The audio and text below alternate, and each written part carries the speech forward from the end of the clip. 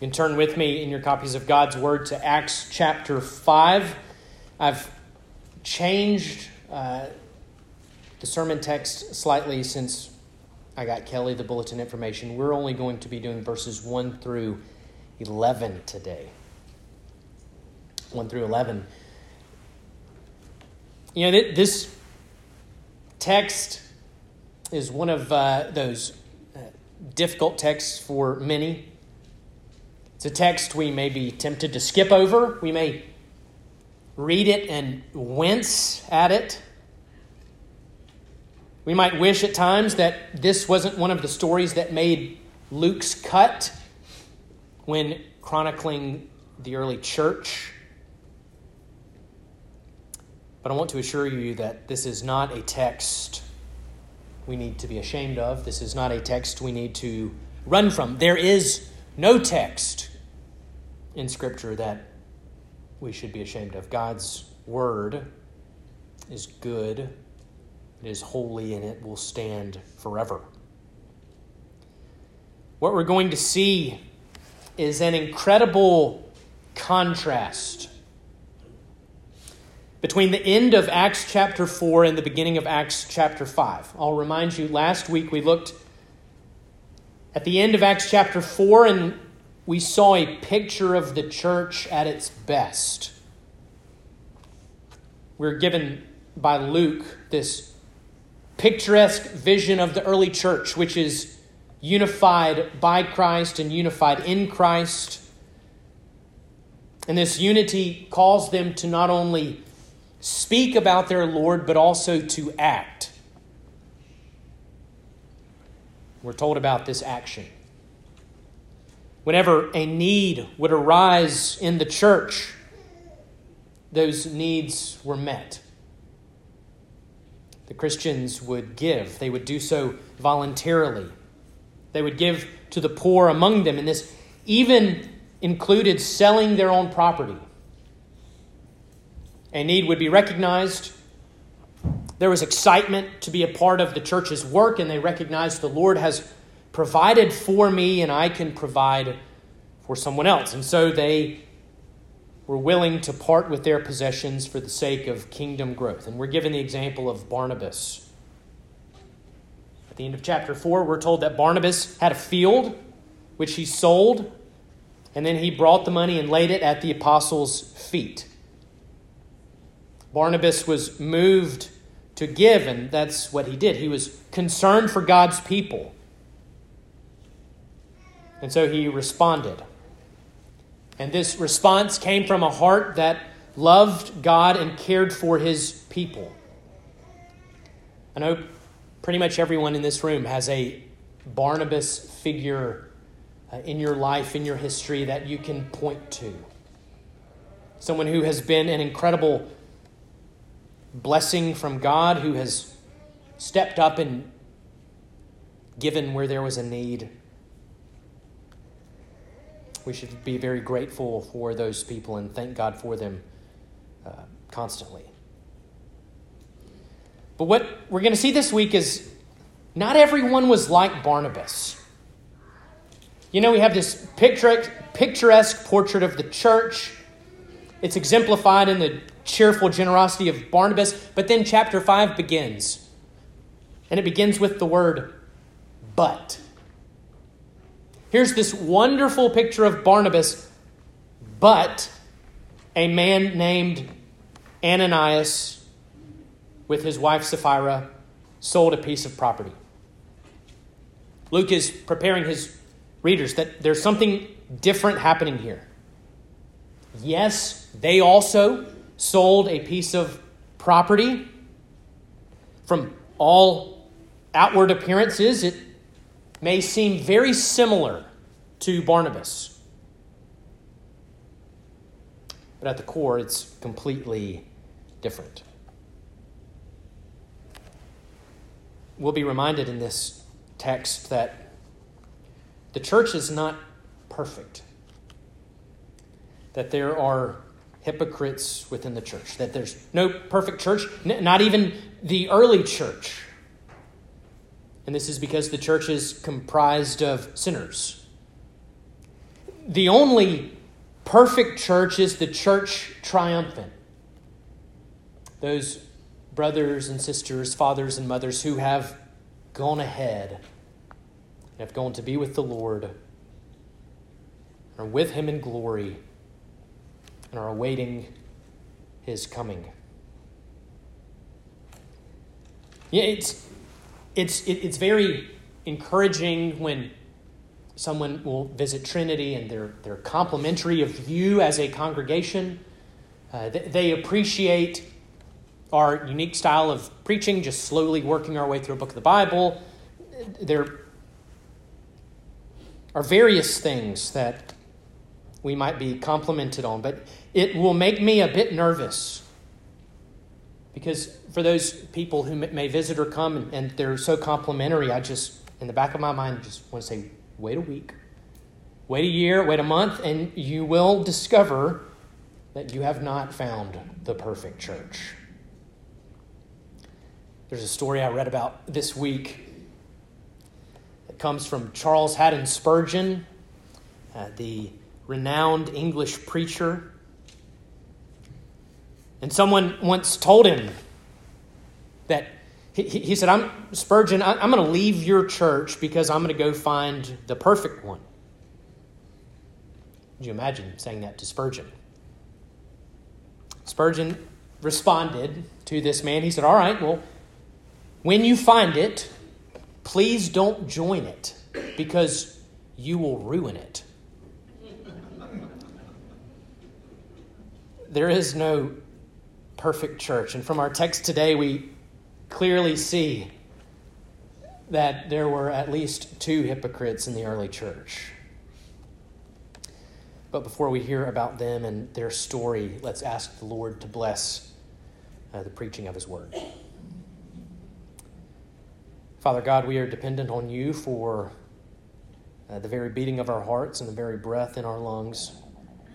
Father, we are dependent on you this morning to hear your word. Would you speak to us through it? We know that this is not some old religious document we're reading. This is the word of God. Would you use it in a mighty way in our hearts this morning? We ask in Jesus' name, amen. We'll read our text, Acts 5, verses 1 through 11. But a man named Ananias, with his wife Sapphira, sold a piece of property, and with his wife's knowledge kept back for himself some of the proceeds and brought only a part of it and laid it at the apostles' feet. But Peter said, Ananias, why has Satan filled your heart to lie to the Holy Spirit and to keep back for yourself part of the proceeds of this land? While it remained unsold, did it not remain your own? And after it was sold, was it not at your disposal? Why is it that you have contrived this deed in your heart? You have not lied to man, but to God. When Ananias heard these words, he fell down and breathed his last. And great fear came upon all who heard of it. The young men rose and wrapped him up and carried him out and buried him. After an interval of about 3 hours, his wife came in, not knowing what had happened. And Peter said to her, "Tell me whether you sold the land for so much." And she said, "Yes, for so much." But Peter said to her, "How is it that you have agreed together to test the Spirit of the Lord? Behold, the feet of those who have buried your husband are at the door, and they will carry you out." Immediately she fell down at his feet and breathed her last. When the young men came in, they found her dead, and they carried her out and buried her beside her husband. And great fear came upon the whole church and upon all who heard of these things. The grass withers and the flowers fade, but the word of our God stands forever. So we're introduced to a couple in this church. Ananias and Sapphira, who, like Barnabas, also sold a piece of property and also gave money to the church to care for those in need. We need to note that this is not something they were required to do. Remember, this is voluntary. Peter makes this clear in verse 4. Peter says, "This was your property. And after it's sold, the profits, the proceeds, belong to you. You are not required to sell this piece of land. You are not required to give every penny of the proceeds to the church. You had every right to wisely steward the money that you'd been entrusted with and to do with it as you saw fit." This is something we need to understand. That this trouble for Ananias and Sapphira does not spring from the fact that they did not give every single penny of this sale to the church. Things go badly for them because they lied. They gave money and lied about it. We see in verse 2, "And with his wife's knowledge, Ananias kept back for himself some of the proceeds and brought only a part of it and laid it at the apostles' feet." There's a conspiracy here. Husband and wife together, they are in on this. They're pretending like they're giving all of the money they made off of this land. They're pretending like they're giving all of it when really they're only giving a portion. They'd agreed together to lie to the church, but not only to the church, as Peter said, also they lied to God. They lied to the Holy Spirit. Just like Adam and Eve in the garden, this couple is in on it together. They are in agreement and unified in their deceit. Now, why would they do this? Why would they lie? Well, we are not told the exact thoughts running through their minds, but as sinners ourselves, it's not hard to imagine. This is not the only time someone has lied about how much money they give to the church. I'm sure at the beginning they had good intentions. They saw needs in their community. They witnessed Barnabas and his example, and they felt moved to sell their property, and they did, to join in the work of the church.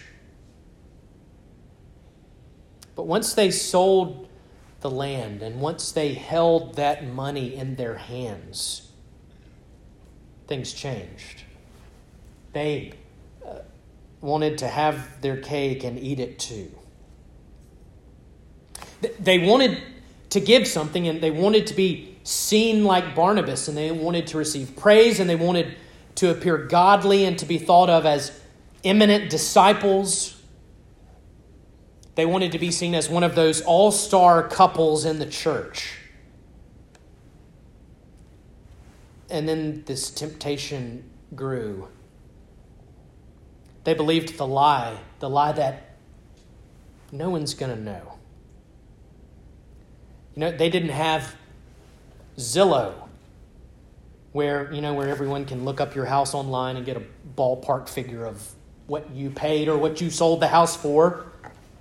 Zillow, we don't have Realtor.com. No one's going to know how much money we made off of this sale. You know, we do have some expenses. We've got some bills to pay. What if we just act like we give all the proceeds, like Barnabas, but really, let's only give some? We could get all the credit and also hold on to some for ourselves. That's what happened. They believed that lie. No one would ever know, and so they gave in to the temptation. But notice, just that action alone is not when they drop dead. They dropped dead after a refusal to repent. They had the opportunity to confess, to come clean, and they don't take it. They double down on this lie. We see this especially with Sapphira. She's questioned and she has the opportunity to confess, but she doubles down. We're reminded that giving gifts to God is sacred business. I wonder how often we forget that. How do we view giving? Maybe just begrudgingly. There are other things we'd rather spend our money on, but we know we have to give to the church. That's how we view it. Maybe we view it as just simply a bill to pay. And there's kind of an emotional disconnection there. It's just a normal thing we have to do, nothing special. Maybe giving is seen as low priority. It's the bottom of the budget. But giving to God is sacred business. And it being sacred business means it's able to tarnish this. We're able to tarnish this gift. That's what Ananias and Sapphira do. They tarnish this gift with dishonesty and hypocrisy. That's the problem here. The problem is not that they didn't give every penny from this land to the apostles. No, they lied. They lied to the apostles. They lied to God. And Peter makes an interesting statement when questioning Ananias. He says, "Why has Satan filled your heart to lie to the Holy Spirit and keep back a portion?" We're reminded that we do have an enemy who is real and who is very much alive. But he is not omnipresent, meaning Satan cannot be everywhere at once. Which means that Satan probably has never tempted me, and he's never tempted you. Satan has bigger fish to fry than me. I think most of the time I'm just lured into temptation by my own sin in my heart. But Satan does show up here. His attention is laser focused on what is going on in the early church. That's the epicenter of the threat to his kingdom of darkness, and the fellowship and the unity and the generosity that was manifesting itself in the early church made him burn with anger. He hated it. And he wanted to distort it and pervert it and twist it. That's all Satan can do. Satan cannot create. All he can do is corrupt. He just wants to come in like if you're working on a jigsaw puzzle on the table and someone comes in anger and just scrambles all the pieces to cause disunity and confusion and attempt to thwart the plans of God. That's what Satan tries to do.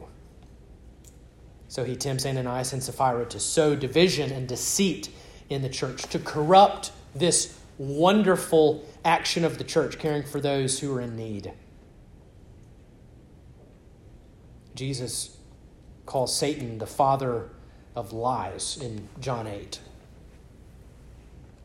And we're reminded that when we speak falsehoods, when we speak half-truths, fibs, white lies, shaded truths, when we are not forthright, we are not reflecting the glory of the one who is the truth, Jesus Christ. Instead, when we indulge those little peccadillos in our minds, we reflect the image of Satan. Ananias and Sapphira conspired together to lie and keep some of this cash, and judgment falls on them. Peter rebukes Ananias. We're told that after Ananias hears Peter's words, he fell down and breathed his last.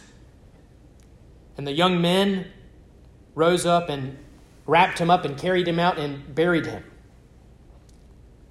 Apparently a part of the youth ministry or the young adult ministry in this church was to serve as pallbearers. That's what they did.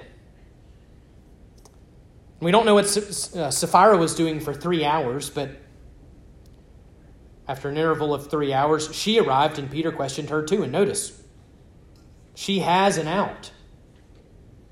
Peter asks her a question. Is this how you said you're giving everything from this land? Is that the case? And she says, yes. We've given you the full amount.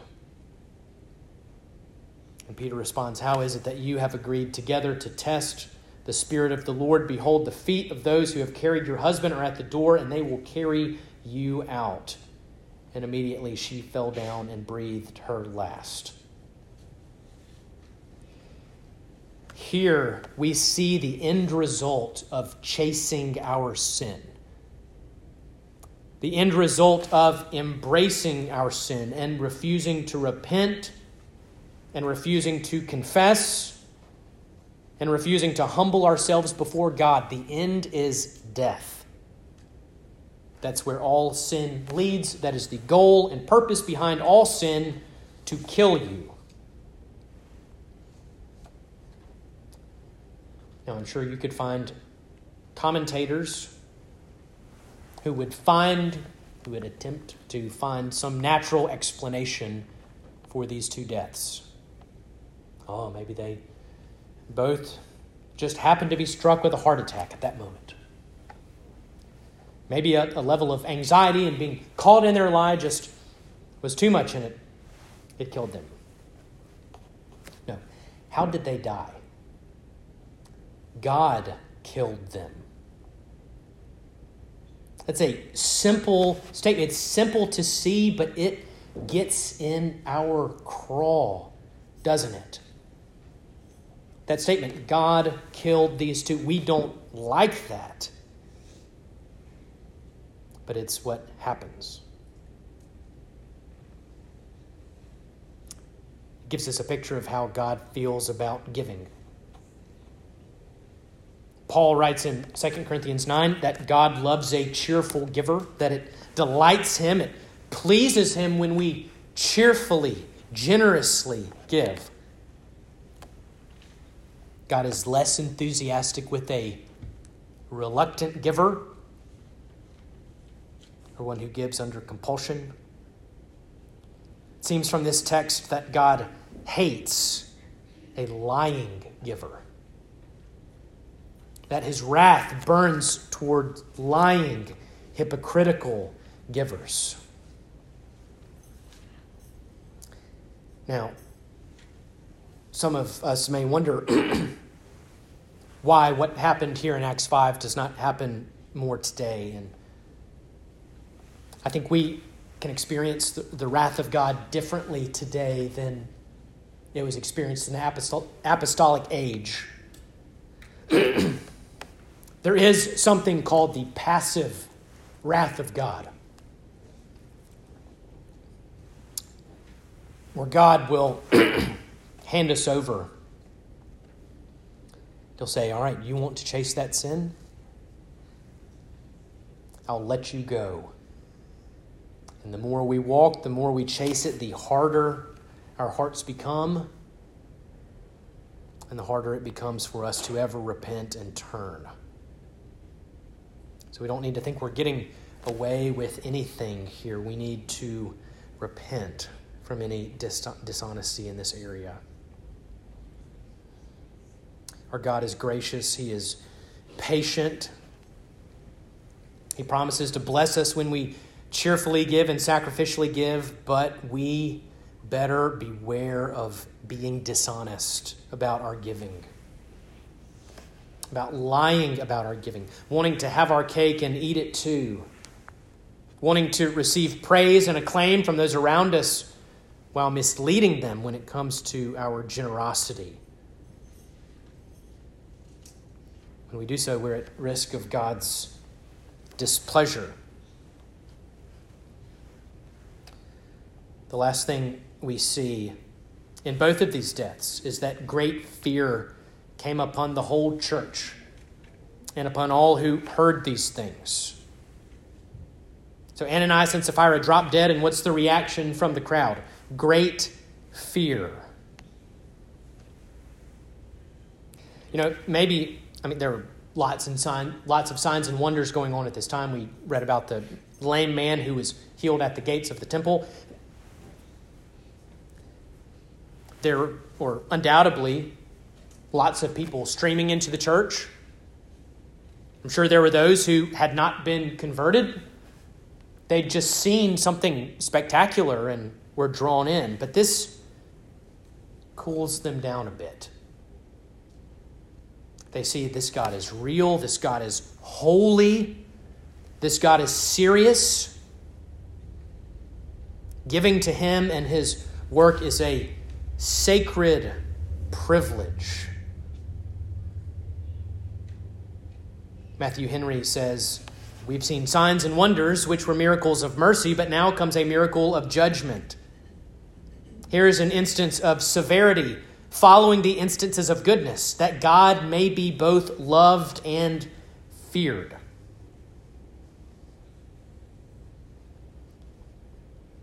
As believers, as those who are called and drawn into the church, we know that grace has been shown to us. We've been forgiven. We are no longer seen as guilty. Our God is not out to get us. He is our Father. We are his children. But that does not mean that we stop fearing him. There's always a sense of awe and reverence and wonder and amazement. He is our Creator. He holds our lives and even the breath in our mouth. He holds that in his hand. He is Father and awesome Lord. Now, where does the problem come in with this text? Well, why don't we like this text? When I make the statement that God killed Ananias and Sapphira, why can that bother us? A couple things, I think. Number one is that we've lost a sense of the holiness of God. And we've also lost a sense of the magnitude and severity of sin.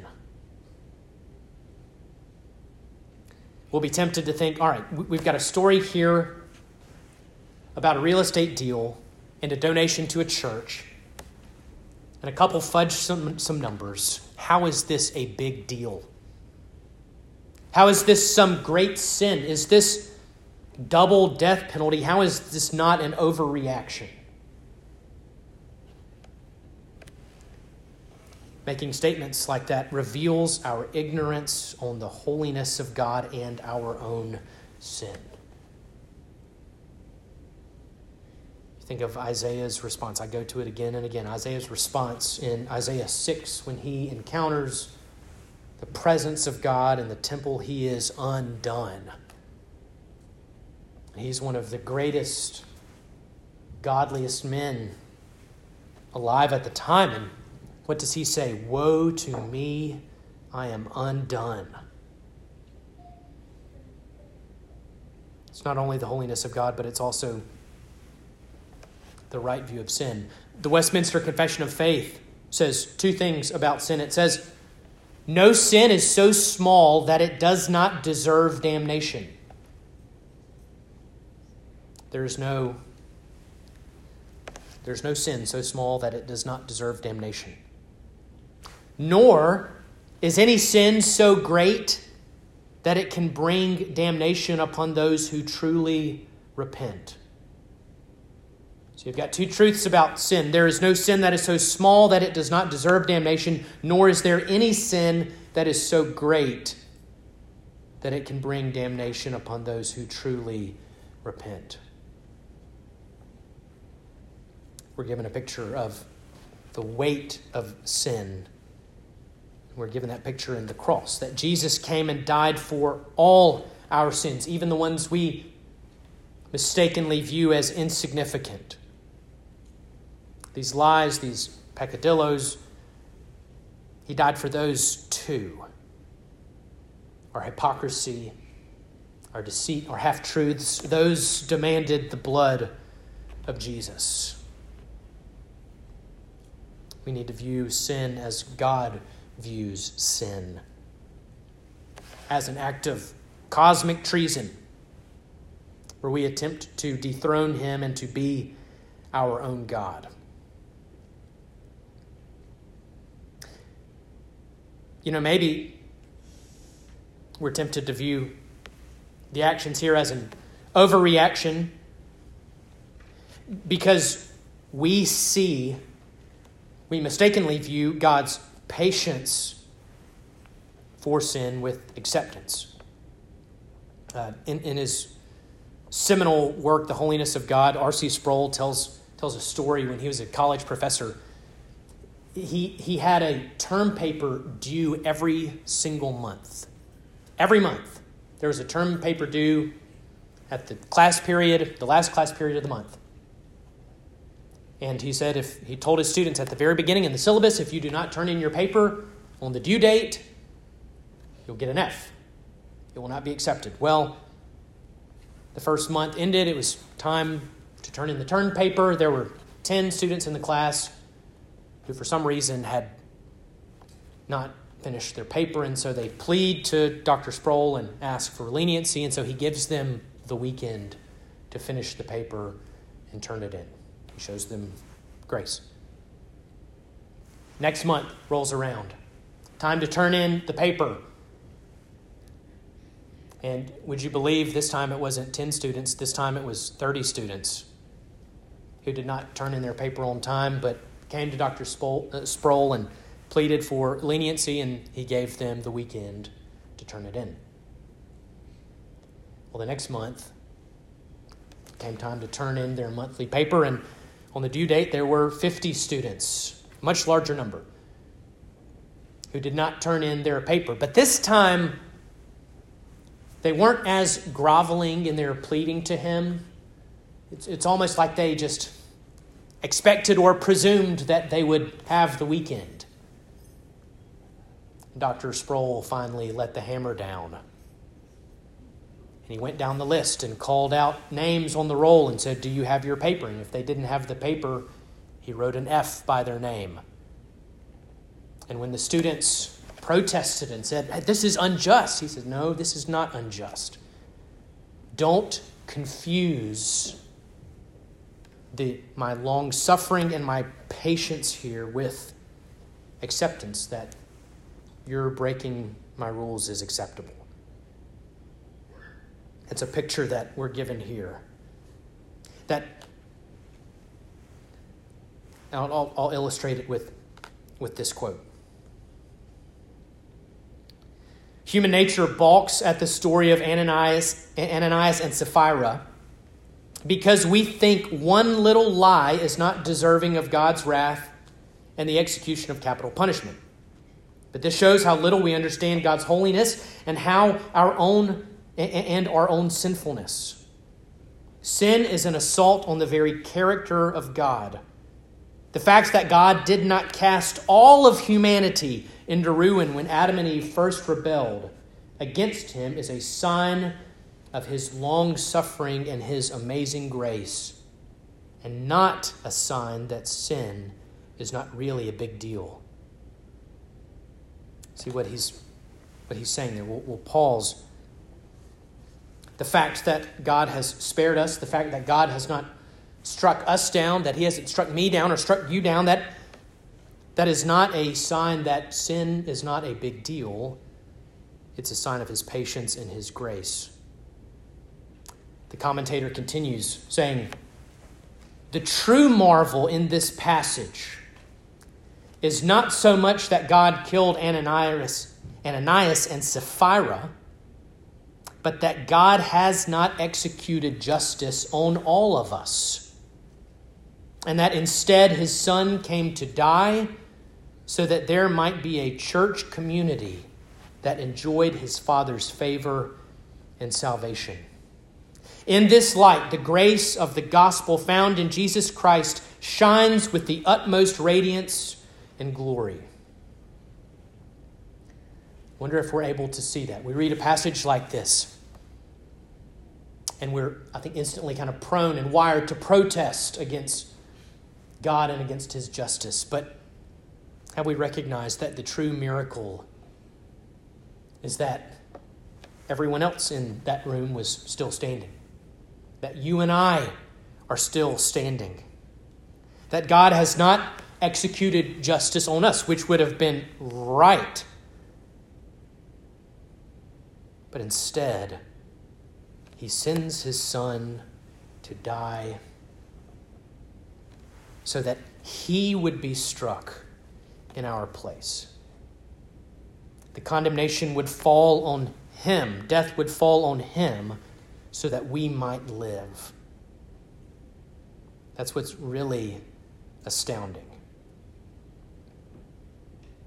I pray that we would more and more study and pursue and turn our eyes on not only the weight of our sin, but the character and purity and perfection of our God.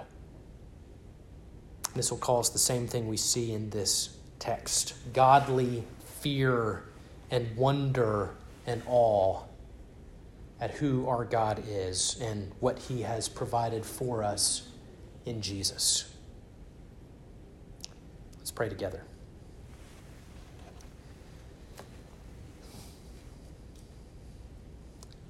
Father God, would you subdue our rebellious hearts, these know-it-all, presumptive hearts that think we know best, that think we understand justice better than you do, that think we are more gracious and we are more merciful than you are?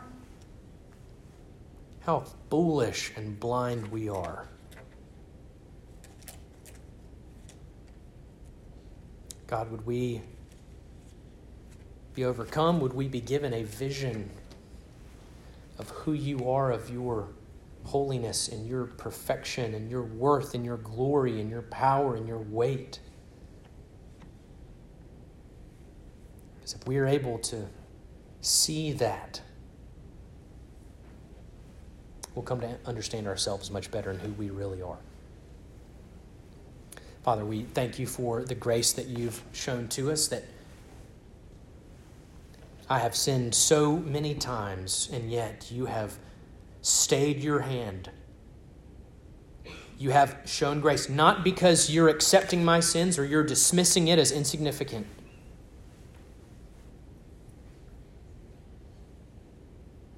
not because of that, but as an attempt to demonstrate your character, that you are long-suffering, you are patient, you are gracious, and you are merciful, and that justice has been accomplished, and that it fell on Jesus Christ on the cross. Help us to live and to hide under him, our Savior, and be content to dwell there the rest of our days. We ask this in his name. Amen.